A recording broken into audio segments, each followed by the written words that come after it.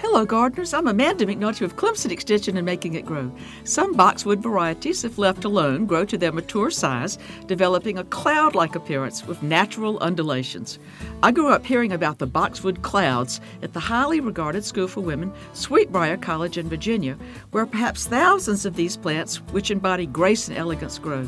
Don't let the magnificent campus with its clouding boxwoods and red brick colonial architecture fool you into thinking that the students are like clouds.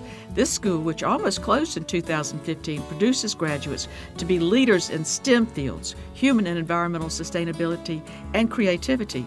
It's a tribute to their resilience that boxwoods are enjoyed in such large, ambitious landscapes as that Virginia College campus and also in small, modest gardens. The future of the school is healthy. Sadly, an imported fungal disease, boxwood blight, now threatens many boxwood plantings.